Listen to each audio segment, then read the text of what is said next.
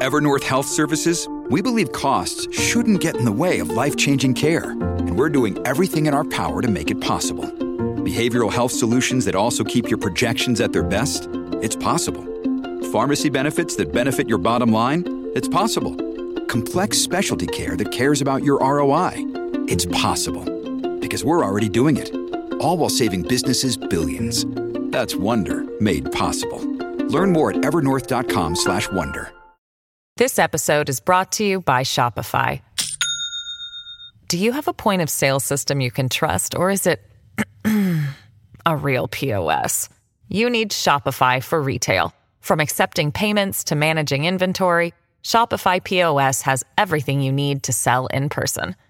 Go to shopify.com/system, all lowercase, to take your retail business to the next level today. That's shopify.com/system. This is Recode Media with Peter Kafka. That is me. I'm talking to Jason Kilar for the second time in a year. He is still the CEO of Warner Media. Welcome, Jason. Thank you very much, Peter. We don't often have repeat guests in the same year, but things have changed since we last talked. Well, last time we talked, AT&T owned 100% of Warner Media, and the plan was for that to continue for some time. Anyone listening to this knows things have changed. The plan is now for Warner Media to essentially be swallowed up by Discovery. And then at some point, you're going to have a different job. I want to ask you about what you might do in the future, but let me just talk about what's going on in present tense. You're CEO of a company. At some point, you won't be CEO of the company. What are you doing day to day? It seems like you have a fairly full load still. I do. And I think it's fair to say everybody here has a very full load. And the reason why is because we have a mission that matters and we have a company that matters. I think it's very fair to say that we're fully subscribed. And the two big things that we're doing is we're going direct to consumers and we're going global. And in the process, we're leaning very aggressively into the future. And I say that across news with CNN Plus. I say it across entertainment with HBO Max and also with games. I asked you what you're doing. You told me you're going to Europe. I am. So what are you doing day to day? So you're running this company, but you can't do significant long-term planning stuff because there's going to be a new person in your seat probably at some point next year. So just sort of what is your day to day right now as a guy who's the impolite way of saying is you're a lame duck CEO. So what do you do with your time? Well, the important thing, and this is for shareholders, is not to act like a lame duck. And so what I'm doing with my time is, you're right, I'm hopping on a plane to Europe because we're going to be launching HBO Max in a number of countries across the globe in 2022. And so I'm very, very focused on that. We got a lot of work to do on that. And so what I'm doing each and every day is running the company and doing that a lot of hours, candidly, with every bit as much energy that I did on day one. And I believe that's the right thing for shareholders, Peter, which is the minute you stop thinking about the long term, the minute you stop thinking about leading, that's when things don't go in the right direction. And so we got a lot of work to do here, and I'm going to do it until the very last moment where I hand the keys over to David Zaslav. But you can't really prep your people for whatever he wants to do. He's very limited in whatever access he has to your executives. So you have a sort of sense of what he might want to do with the company, but you can't sort of tilt the company in any particular direction, right? You have to continue on as if no one's taking it over. Or how do you balance that?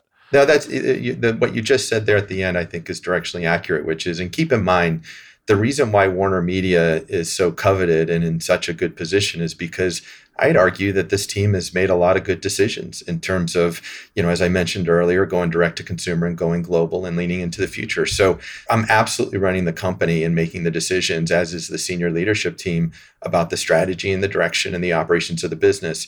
And by the way, that, if you take a look at the reception that the company's had over the last several years, we're making the right decisions. And so we're going to continue to do that until obviously there's a transaction. And that's when you hand over the keys. I had a whole cutesy intro planned for you about Succession and whether Kendall was dead. I was going to ask you last week. We're going to meet in person to speculate about that. Do you have time to watch screeners, or do you watch the show at the same time with the rest of us? So for the early episodes, I watch them before the rest of the market, and then later in most seasons, I watch with the rest of the country. And but yesterday I was at CNN Heroes.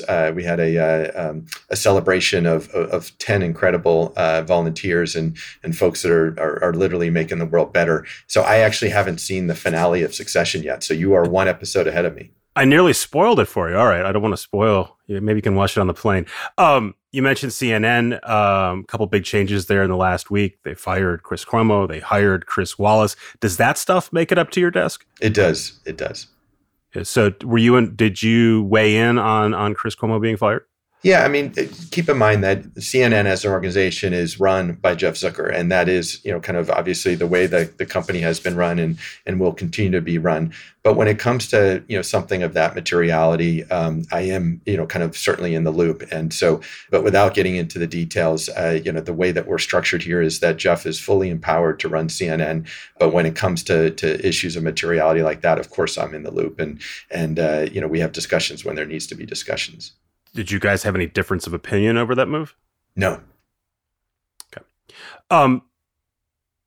What kind of discussions have you had with Zaslav, either prior to the deal being announced and since then? What kind of talks can you have, and what kind of talks have you had? Well, the nature of the conversations are quite limited. And I'm sure if you were on this phone call, he would say the same, which is we're absolutely following the letter of the law with regards to how two companies should operate when they're in this mode, which is before regulatory agencies have rendered their opinion on a transaction, which means that we operate our company as a separate company. Discovery operates their company to the best of their ability as a separate company. And so the nature of the conversations are not very in depth and certainly not strategic because they're not allowed to be. And so there's a time and a place for that, but it's not right now.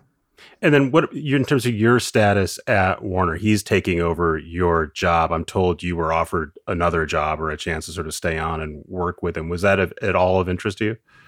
These are all fair questions, and I certainly expected that you would ask them. But I'll share with you something I told the entire Warner Media team earlier this year, which is that in 2022, I'd absolutely kind of share news about me. But now is not the time, Peter, just because, I want to make sure that I take time to think about, my future. But it hasn't been my focus to date because my focus has been on the team, as it should be, given where we're at in the process. That's the answer I expected, but I had to ask. Let me ask you about some other history, though. When you came into Warner Media, you had really big plans to overhaul it and big ambitious plans in terms of programming, other things. And at some point, AT&T decided they didn't want to own Warner Media. But prior to that, it seemed like they decided they didn't want to fund it at the level they had anticipated and probably had told you. So I'm wondering what sort of things were you unable to do because of funding constraints? So that's an interesting question, just the way you framed it. So I'd like to push back a little bit on it because when I think about the period where Time Warner, what is now called Warner Media, has been owned by AT&T, I think there's three things that Warner Media has benefited from in terms of the current construct. And I just want to, I think it's important for you to hear it and for others to hear it that are listening, which is the first and probably most important thing was AT&T has provided a safe harbor of sorts, which has allowed us to actually invest far more in storytelling than we ever have as a company. And so, and that was obviously means different things for cash flow. It means different things for the budgets that the Warner Brothers team has, that the HBO team has, the HBO Max team has. And I would say that if you take a look at the level of investment that we're doing literally this year and compare it to, say, 2016, 2015, 2014, prior to AT&T acquiring Warner Media, it's markedly higher today. Right. So you're spending more than the company had prior to the acquisition, but it's not the level of spend that you anticipated. I've talked to people who work for you. They said you had very ambitious plans that at some point had to come back and say, we don't have the money for this. I don't know what the details were, so that's why I'm asking you. And then, and by the way, AT&T has said, turns out we didn't have the capacity to fund this in the way that we had anticipated. We had to spend money on satellite bandwidth, et cetera. So I'm trying to get a sense of sort of what's left that you didn't get to that you wanted to do but couldn't do? I think so. At a high level, Peter, when I just take a look at the last 2 years, I feel very good about the level of investment that we've done in programming. Is it possible to invest more? Absolutely. So I don't want to in any way suggest that it's not possible to invest in even more with regards to storytelling. But I do think that credit should be given to what has happened in 2020 21 and in 2020 with regards to a materially stepped up level of investment in storytelling. When I look at, kind of the nature of investment, Peter, across the company, the three things that I think are important to highlight is clearly the entertainment side of things. So HBO Max, HBO, Warner Brothers, et cetera. Games, which clearly there's a lot going on in that part of the business. And then finally, CNN, specifically CNN Plus. Those are the three areas that have had investment, and I feel really good about the level of investment. I'm very bullish on the future of Warner Media, and so I do believe there's capacity for even more investment in those three things. But I don't want to in any way suggest that I haven't been happy with 2020 and 2021 in terms of how much capital we're putting to work in storytelling. If you had longer runway, if you were going to have this job for 2 or 3 or however many more years, I think you had a 4-year deal initially. What would be next on your agenda? You've done a basic reorg and you're standing up the platform and launching new shows. What's next? Sure thing. So when I started, we weren't live with HBO Max yet, and so we weren't in any markets. We're now in 46 countries, with a lot more in the chute. Those countries represent, if you take a look at Netflix's revenue base, over 50% of the opportunity.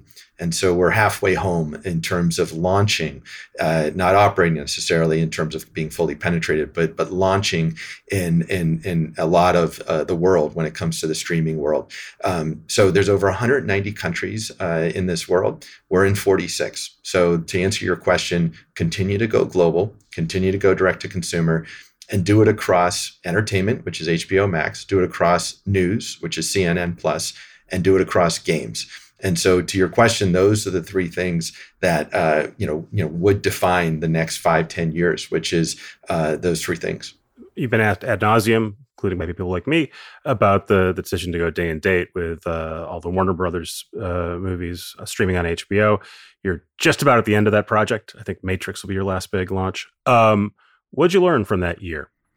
So we've learned a lot, and I've been really happy with the decision. And you've heard me say that publicly before, Peter, and I say it because of the information that I get to see, which is how people are responding to the strategy, both in their homes in terms of streaming and their consumption, and people that decide to come onto the service, and also in terms of what we're seeing all over the globe with regards to having theatrical releases. We're the only studio on the planet that has given 18 major theatrical releases a global release with marketing budgets to support them. And when you combine that with the streaming window that we introduced in the U.S. market, the day and date, as you referred to, I'd argue it's mattered. It's mattered for our participants. It's mattered for customers, and it's also been very important for Warner Media. What's been more important for you with those movies, bringing in new customers or keeping the existing ones, lowering churn? What's been more valuable? They're both important. I'd say for an early business, which clearly HBO Max was, if you think about the start in May 27th of 2020, acquisition is the first thing that I would use to answer that question. But it's not an either or, Peter. It turns out that once you're a subscriber, our goal is to make sure you use the service, ideally on a daily basis, and that we retain you in that moment of truth at the end of every month. And so it turns out that the movies have been very important, both from an acquisition perspective, but also people were signing up for HBO Max to watch a specific movie. Yes. And you go back to not exactly like normal next year, but closer to where things were pre-COVID. So how will that change HBO's performance? So if you don't have those movies to bring them in? Yeah, I'd push back on you, Peter. So think about when movies would show up on HBO Max or HBO, which is 8 to 9 months after a theatrical premiere. The Batman's going to show up on day 46 on HBO Max. That is a huge change from where things were in 2018, 2017, 2016. So to your question of what do I think about 2022 in terms of the content hand that we have and what we'll be able to do for audiences, I feel really, really good knowing that the Batman and Black Adam and the Flash and Elvis and a whole host of other movies are literally going to be showing up on day 46 on HBO Max in a variety of territories all over the world. That is a very, very big change that I don't think people appreciate, and I feel really good about it. What do you think the consumer does? They've been out of the movie theaters for a couple years, especially older ones. They're now used to a world where there's lots and lots of streaming options, and you just said they're going to be told that they can wait a couple months and watch big budget movies at home instead of going to the theaters. Do you think people are being permanently trained not to go to movie theaters? I don't. And let me explain. I think it's also helpful for you to know the kinds of movies that we're going to be releasing in theaters for 45 days and the kinds of movies that we're going to be producing with Warner Brothers that are going to go direct to HBO Max on day one. So, we're going to have over 10 movies that show up on day one, just like they did this year on HBO Max. Like Father of the Bride is a great example. That's a certain kind of movie with a certain type of demo that it attracts. The ones that are going exclusively to theaters, 9 movies, those are ones that I would argue are made for IMAX. They're made for the big screen. Doesn't mean you can't enjoy them and have a great time with them in your living room. But I do think that there's lots of people, particularly a younger demo, that is going to want to go out and see those movies on a big screen. And so when you look at the Batman, Black Adam, The Flash, et cetera, these are spectacles. And so I don't think in any way that we're training the world to do one thing over another. I think that assumes way too much power that a company like ours has. The reality is that the customer gets to make the decision in all these things. Right. No, I don't think it's you. I think it's the world, right? It's every studio that's pulled their stuff and pushed it back. And just the fact that there's still a global pandemic that makes people worry about going out and about. I'm wondering after a couple years of that training, they'll say, I just don't miss that experience that much. Or maybe I just go once a year or twice a year. I'd say, I'm a student of media history, and I think if you take a step back and look at the trend in theatrical attendance, the reality is that it was changing before COVID. COVID certainly, I think, accelerated some things. So I think your comment is very fair, Peter, that, certainly if you do it by demo, you do see a change in consumer behavior. But I also think that especially when you're talking about younger demos, people in their teens, people in their 20s, I actually think you're going to see, and you see them right now showing up in theaters, including, in a situation when we're not out of the pandemic, you're still seeing some pretty nice theatrical dollars being generated by movies that are targeting a certain demo, specifically the younger demo between the ages of, call it 14 and 30 or 35. So I'm watching, my kids are 11 and 13 and they go to movies, they like them, but on any given date, they would much rather spend their time either gaming or watching YouTube video of someone gaming, which still bothers me, but they like it. So God bless. You guys are one of the few big media companies that has a gaming division. You were close to selling it. You decided to keep it.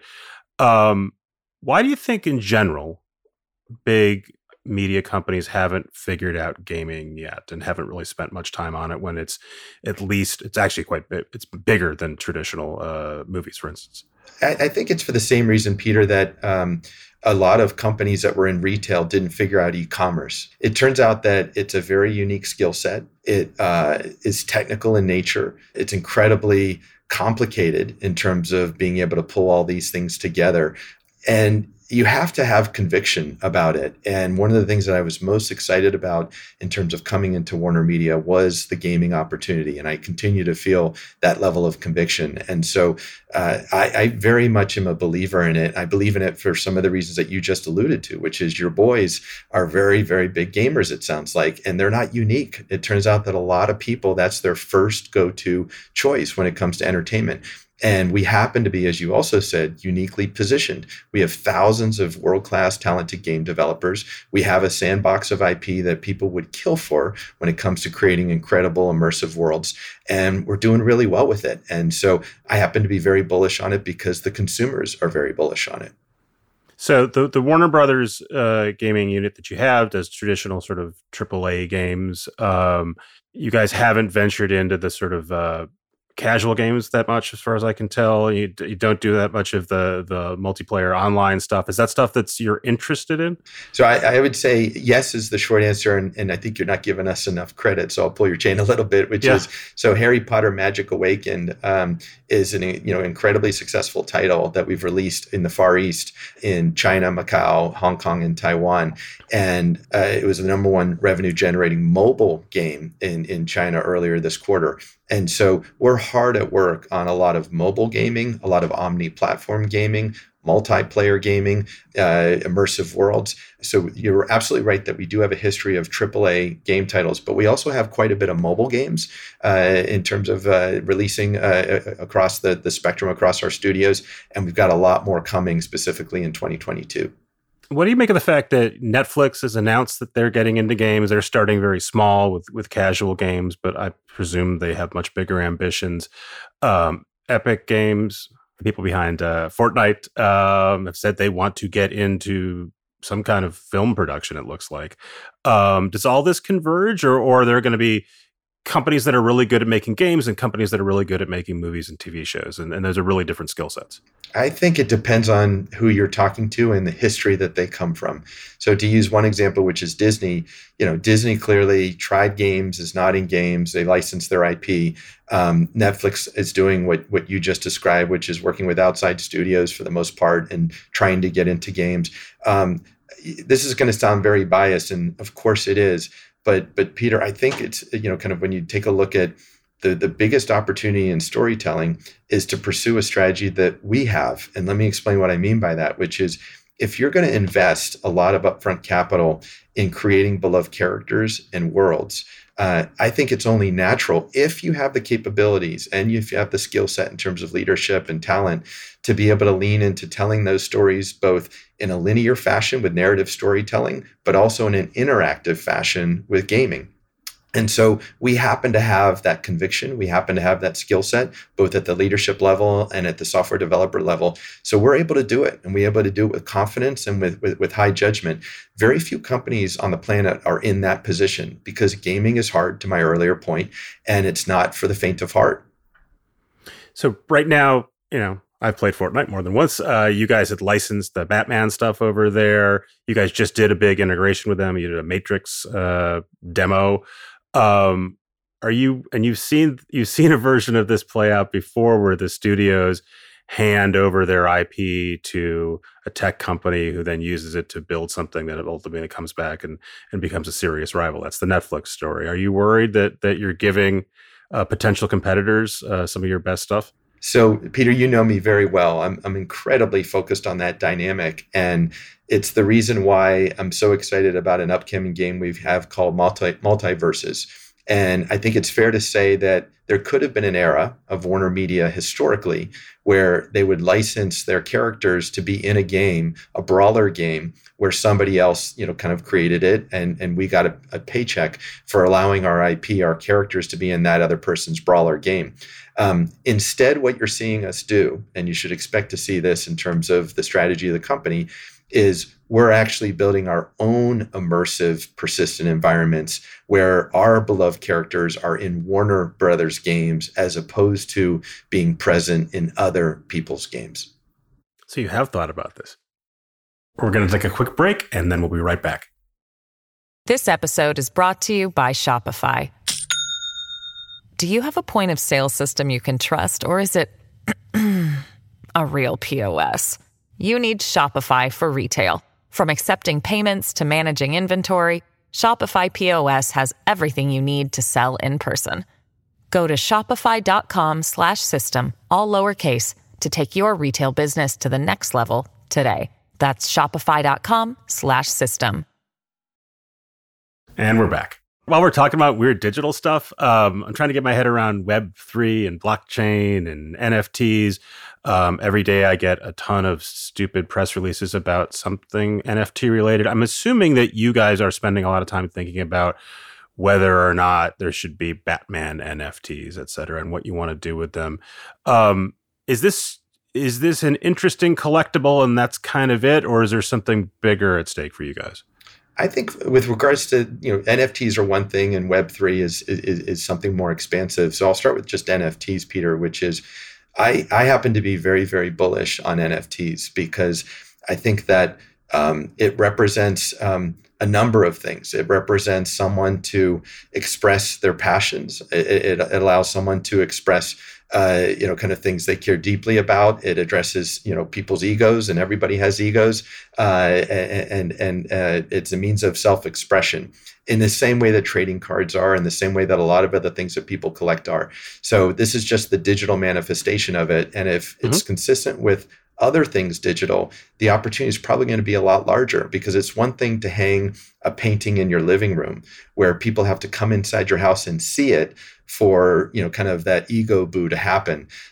When you put it in a digital environment, suddenly the opportunities are far more scaled. And so I'm very excited about what NFTs can represent for any storytelling company that happens to have beloved characters and worlds. So it's fair to say it's early innings. We just sold 100,000 Matrix NFTs for $50 a piece. And we were very encouraged by what we saw in terms of consumer satisfaction and what we're seeing, since people purchase those NFTs. So to answer how do you think through that sort of stuff? Do you say, let's go through the catalog, everything that can be digitized, let's digitize and let's get it all up there? Or let's play it really slow, because what if we're wrong about how the market's going, or we're making a misstep? I could see either way. You could say, look, if people want to spend a ton of money on the equivalent of a digital T-shirt, why not let them buy it? So my orientation and our orientation is that we want to learn as much as we possibly can in terms of the consumer and the consumer interests and behavior. You're absolutely right that I think it would be a mistake to, at this point in time, put everything out there, literally put every clip out there, do everything, kind of that has ever been done in the history of Warner Brothers and Warner Media at this point, because nobody knows. And anybody who tells you they know is not someone to be trusted. So what we're doing is we're being as thoughtful as we can, as fast as we can, to serve customers and learn at the same time. And if we do our jobs right, each and every week that passes, we'll get more and more aggressive and ambitious and have more confidence, because, again, we're getting more attuned to consumer behavior and what they really want from us. And so if you take a look at, kind of the next several months, you'll see more and more activity from us that reflects the learning that we had from the past couple of months. So what will be different 2 months from now than something you're doing today? So I suspect the Batman, you're going to see a more ambitious approach to NFTs with the Batman than you saw with the Matrix. And the Matrix we thought we were being pretty ambitious, but it turns out 100,000 NFTs was not ambitious enough based on the consumer demand. So what you should expect to see us do is something that creatively and from a strategy perspective is simply more ambitious than what you saw this month with the Matrix. Who is an NFT consumer in 2021? I was trying to go through this experience this week, involving getting a MetaMask account set up on my browser and my 12 keywords, and they tell you to put that in a security deposit box, and then you got to convert to Ethereum. It seems awfully daunting, and I'm reasonably technically competent. Are these actual consumers who are fans of the product? Are they purely speculators? Some combination? It's a combination. It's largely technically savvy males. I don't want to overgeneralize, but that's what we're seeing so far. And it is a combination of people who are simply very passionate, that happen to fit that profile that I just said, and or people that are speculators. And so it is. I think it's going to mainstream because, like with all early technologies, they tend to skew, to the technical and technically savvy of us. But I do think that it's going to mainstream in the same way that e-commerce is a very mainstream activity today. So at some point, I'm just clicking a button and buying a thing that I like, and I'm not worried about where the money's going and how it's being converted to Ethereum, and it just comes out of my credit card or whatever. It'll be no harder to buy an NFT as it will be to one-click something at Amazon. The last time I had you on, I asked you about the HBO Max ad-supported tier, and I'm curious what you've learned as you've rolled that out. When you were at Hulu, you had a premium tier and an ad-supported tier, and for a long time, everyone was choosing the premium one, not the ad-supported one, even though it was cheaper. But it seemed like maybe the Hulu wasn't promoting that one that much. What have you learned offering two different price points of HBO? Sure thing. So we're really bullish on it. And let me explain why. In the early part of a market's evolution, the premium tends to be what most people adopt. And the premium in this case is the ad-free version of a streaming service, whether you're talking about Hulu back in 2008, 2009, as you're referring to, or HBO Max in 2020 and 2021. Today, though, the majority of people that subscribe to Hulu choose the lower priced ad supported version. And I suspect that HBO Max will follow a very similar path.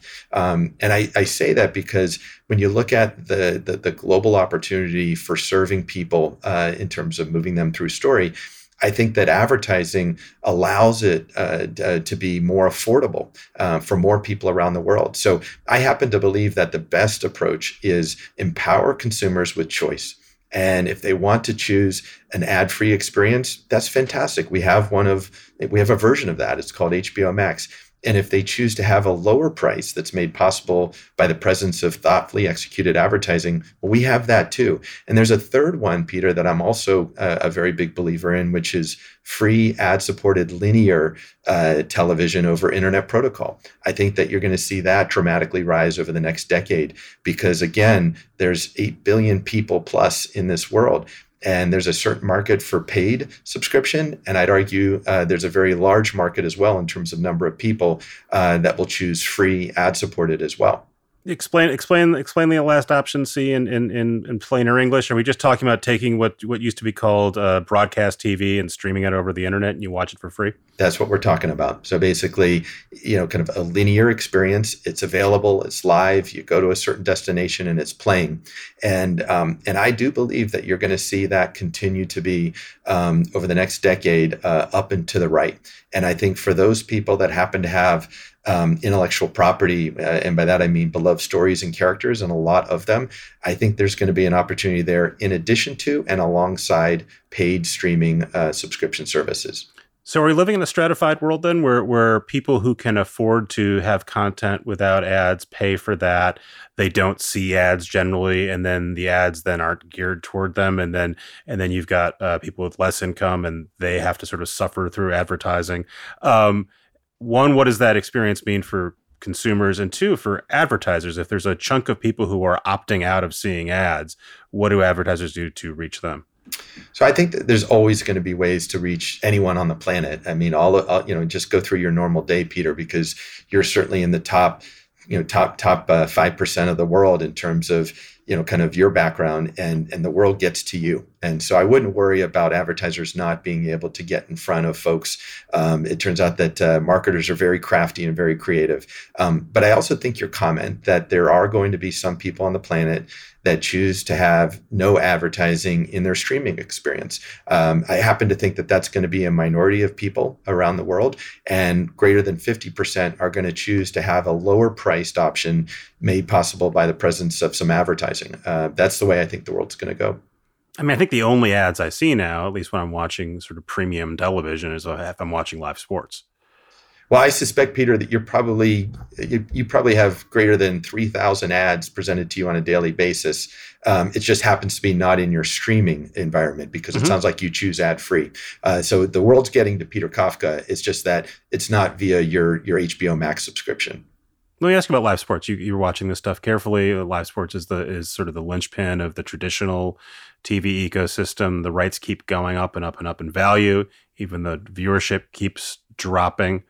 We're waiting for a big tech company to come in and buy a really massive sports rights package. Amazon, your old employer, is the closest. They're spending like $1 billion a year, but just to show Thursday Night Football. Do you think a big tech company is gonna come in and snatch up the rights to something really significant at some point? Well, I think it's inevitable that internet protocol rights are clearly going to be front and center. And I say that because at the very highest level, I think internet protocol is going to be the means of distribution, the dominant means of distribution for storytelling. And I say that because it's ubiquitous. Any glass screen that's connected to the internet is a consumption device, and there are billions and billions of them now in the world. So they're fully deployed and penetrated. It can be personalized, both in terms of the content in addition to the advertising. It's just an incredible technology. So it's inevitable that the internet protocol delivery rights of live sports are going to be front and center. It's just a matter of time. It's not a matter of if. And to your question of, is it technology companies that end up purchasing those rights? I think it'll be anybody and everybody who has conviction and has a game plan that they want sports to be a meaningful part of their strategy of going direct to consumers and going global. So I suspect we're already seeing it, Peter, in that Amazon has bought up some rights around the world when it comes to sports. And I assume that they're going to continue to buy rights. And I wouldn't be surprised if others got in the game as well. What is the value of sports, though, to whether it's a broadcaster or an internet company, if a lot of people are saying, actually, I prefer not to watch sports, I don't value it, I'm going to find, this is increasingly happening, I'm going to find ways of watching television and paying for content that don't include paying for sports. So the sports audience maybe stays the same, but it's more concentrated. And the idea that you're going to, launch Fox like Rupert Murdoch did by buying NFL rights, that doesn't seem like it's going to work right now. You're not going to launch a new thing. Well, instead of me lecturing you, what do you think the value of sports is to either an existing media company or someone who wants to get into it?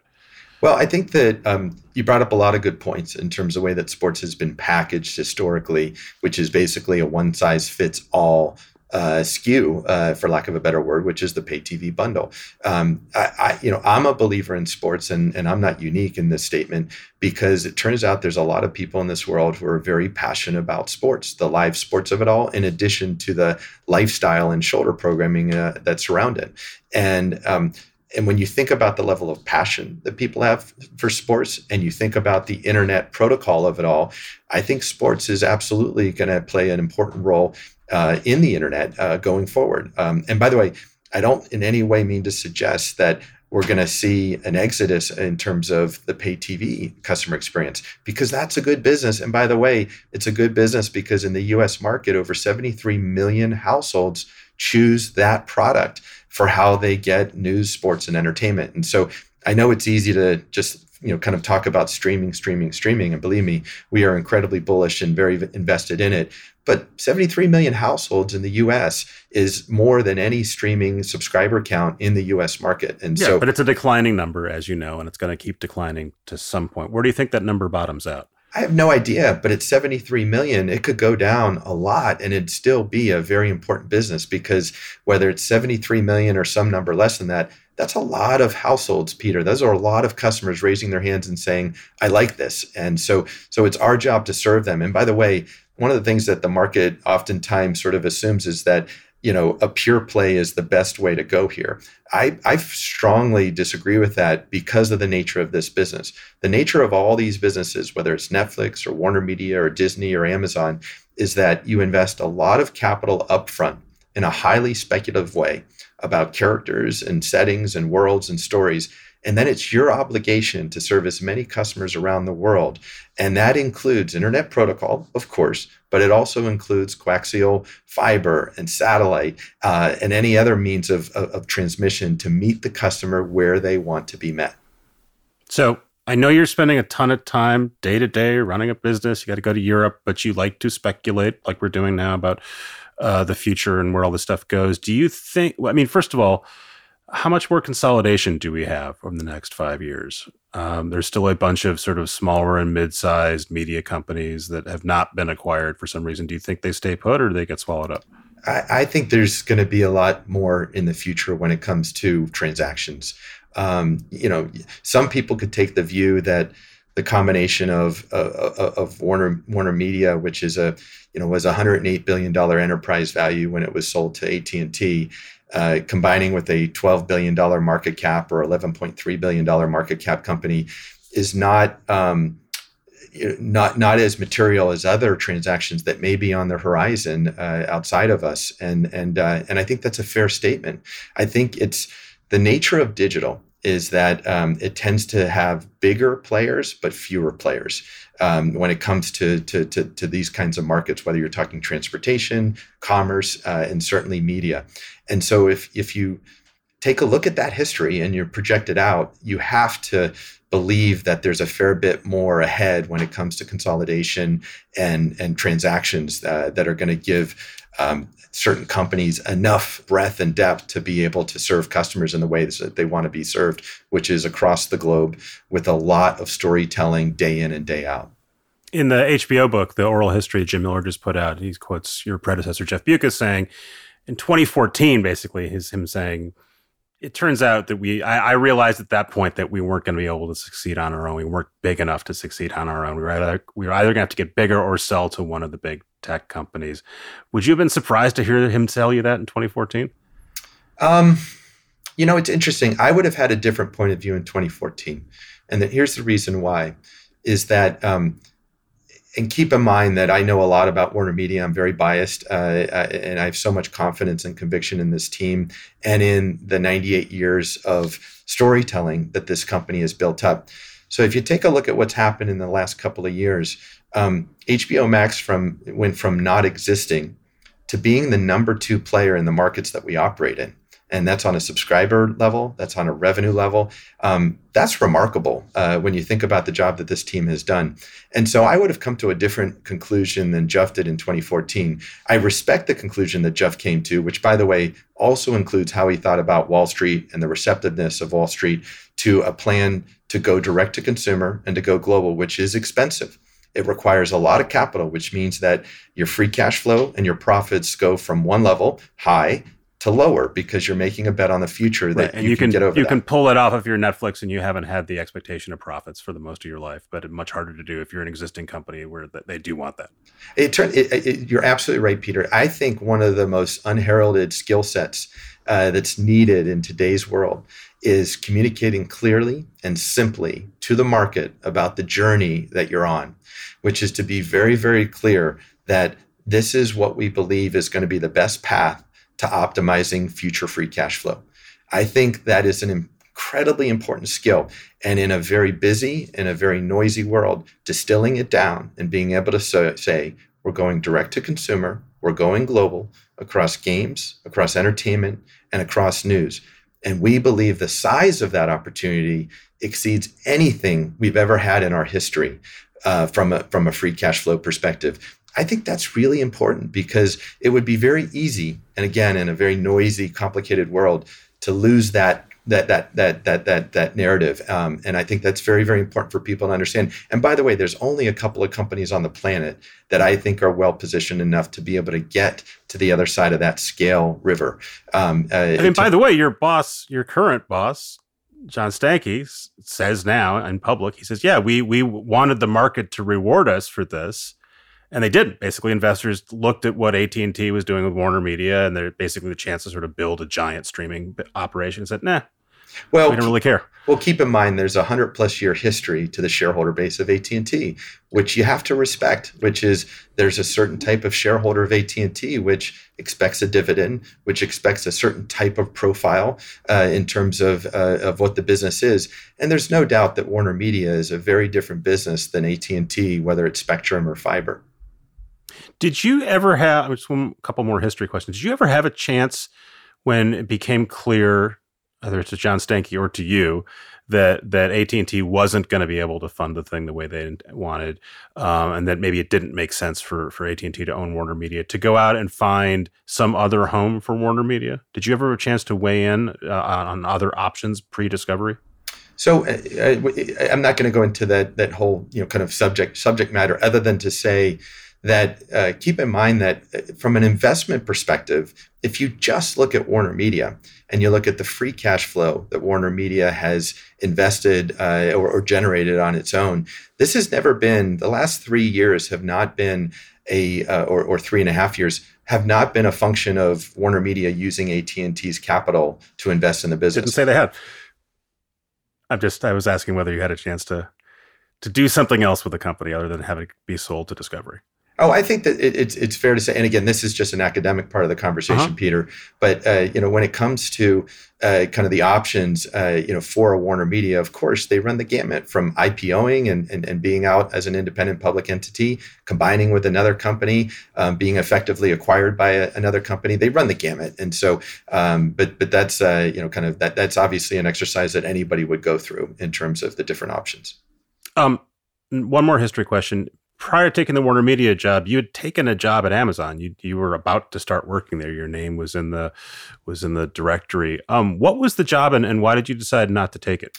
So I have a long history with Amazon, and a very good one, and I think very highly of them. And you know that you've known me for a long, long time, and so Amazon's been very good about talking to me about joining the company over different times in my career. I was there for nearly 10 years, 9 years to be precise, and but they had interest in a number of things that they would like me to do, and so but I've never talked about it publicly. I'm not going to talk about it publicly here today. Man, this was years ago. You are disciplined. That's, I think, is the polite word. All right, so you're not going to tell me what your next job is going to be, so I won't ask you. Do you get a break? What do you want to tell me about the future? Well, geez, I mean, I'd say one thing that you haven't asked, Peter, which I think is going to be interesting, is that I think that over the next 10 years, and again, I say this more as a student of history and a big believer in the future, is that everybody always likes to play the game of, okay, which horses are going to win and what's it going to look like, et cetera. I also think that it's very important to realize that it's also very likely that there's going to be a new entrant that doesn't exist today that will come out of left field and people won't see coming. And I say that because it's happened with pretty regular cadence over the last 15 to 20 years in storytelling, and before then too, by the way. So, obviously I was very fortunate to, along with a really talented team, to be a part of that in terms of the Hulu era and the Netflix era, which both came out of left field. You saw it happen with TikTok here in the last several years. And I think you're going to see it again, especially in a world where you see crypto and blockchain and NFTs and fundamentally different skill sets that are in rare supply. And so when I get asked the question a lot, just like you asked earlier, which is, gosh, what does the world look like in 5 to 10 years in terms of storytelling and media?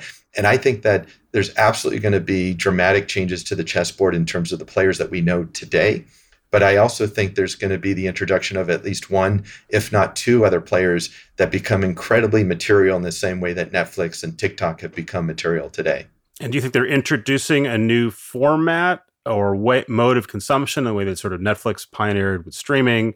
TikTok, I guess, is short clips. Or do you think it's entertainment the way we're consuming it now? It's just brought to us through a different financial structure. I think so.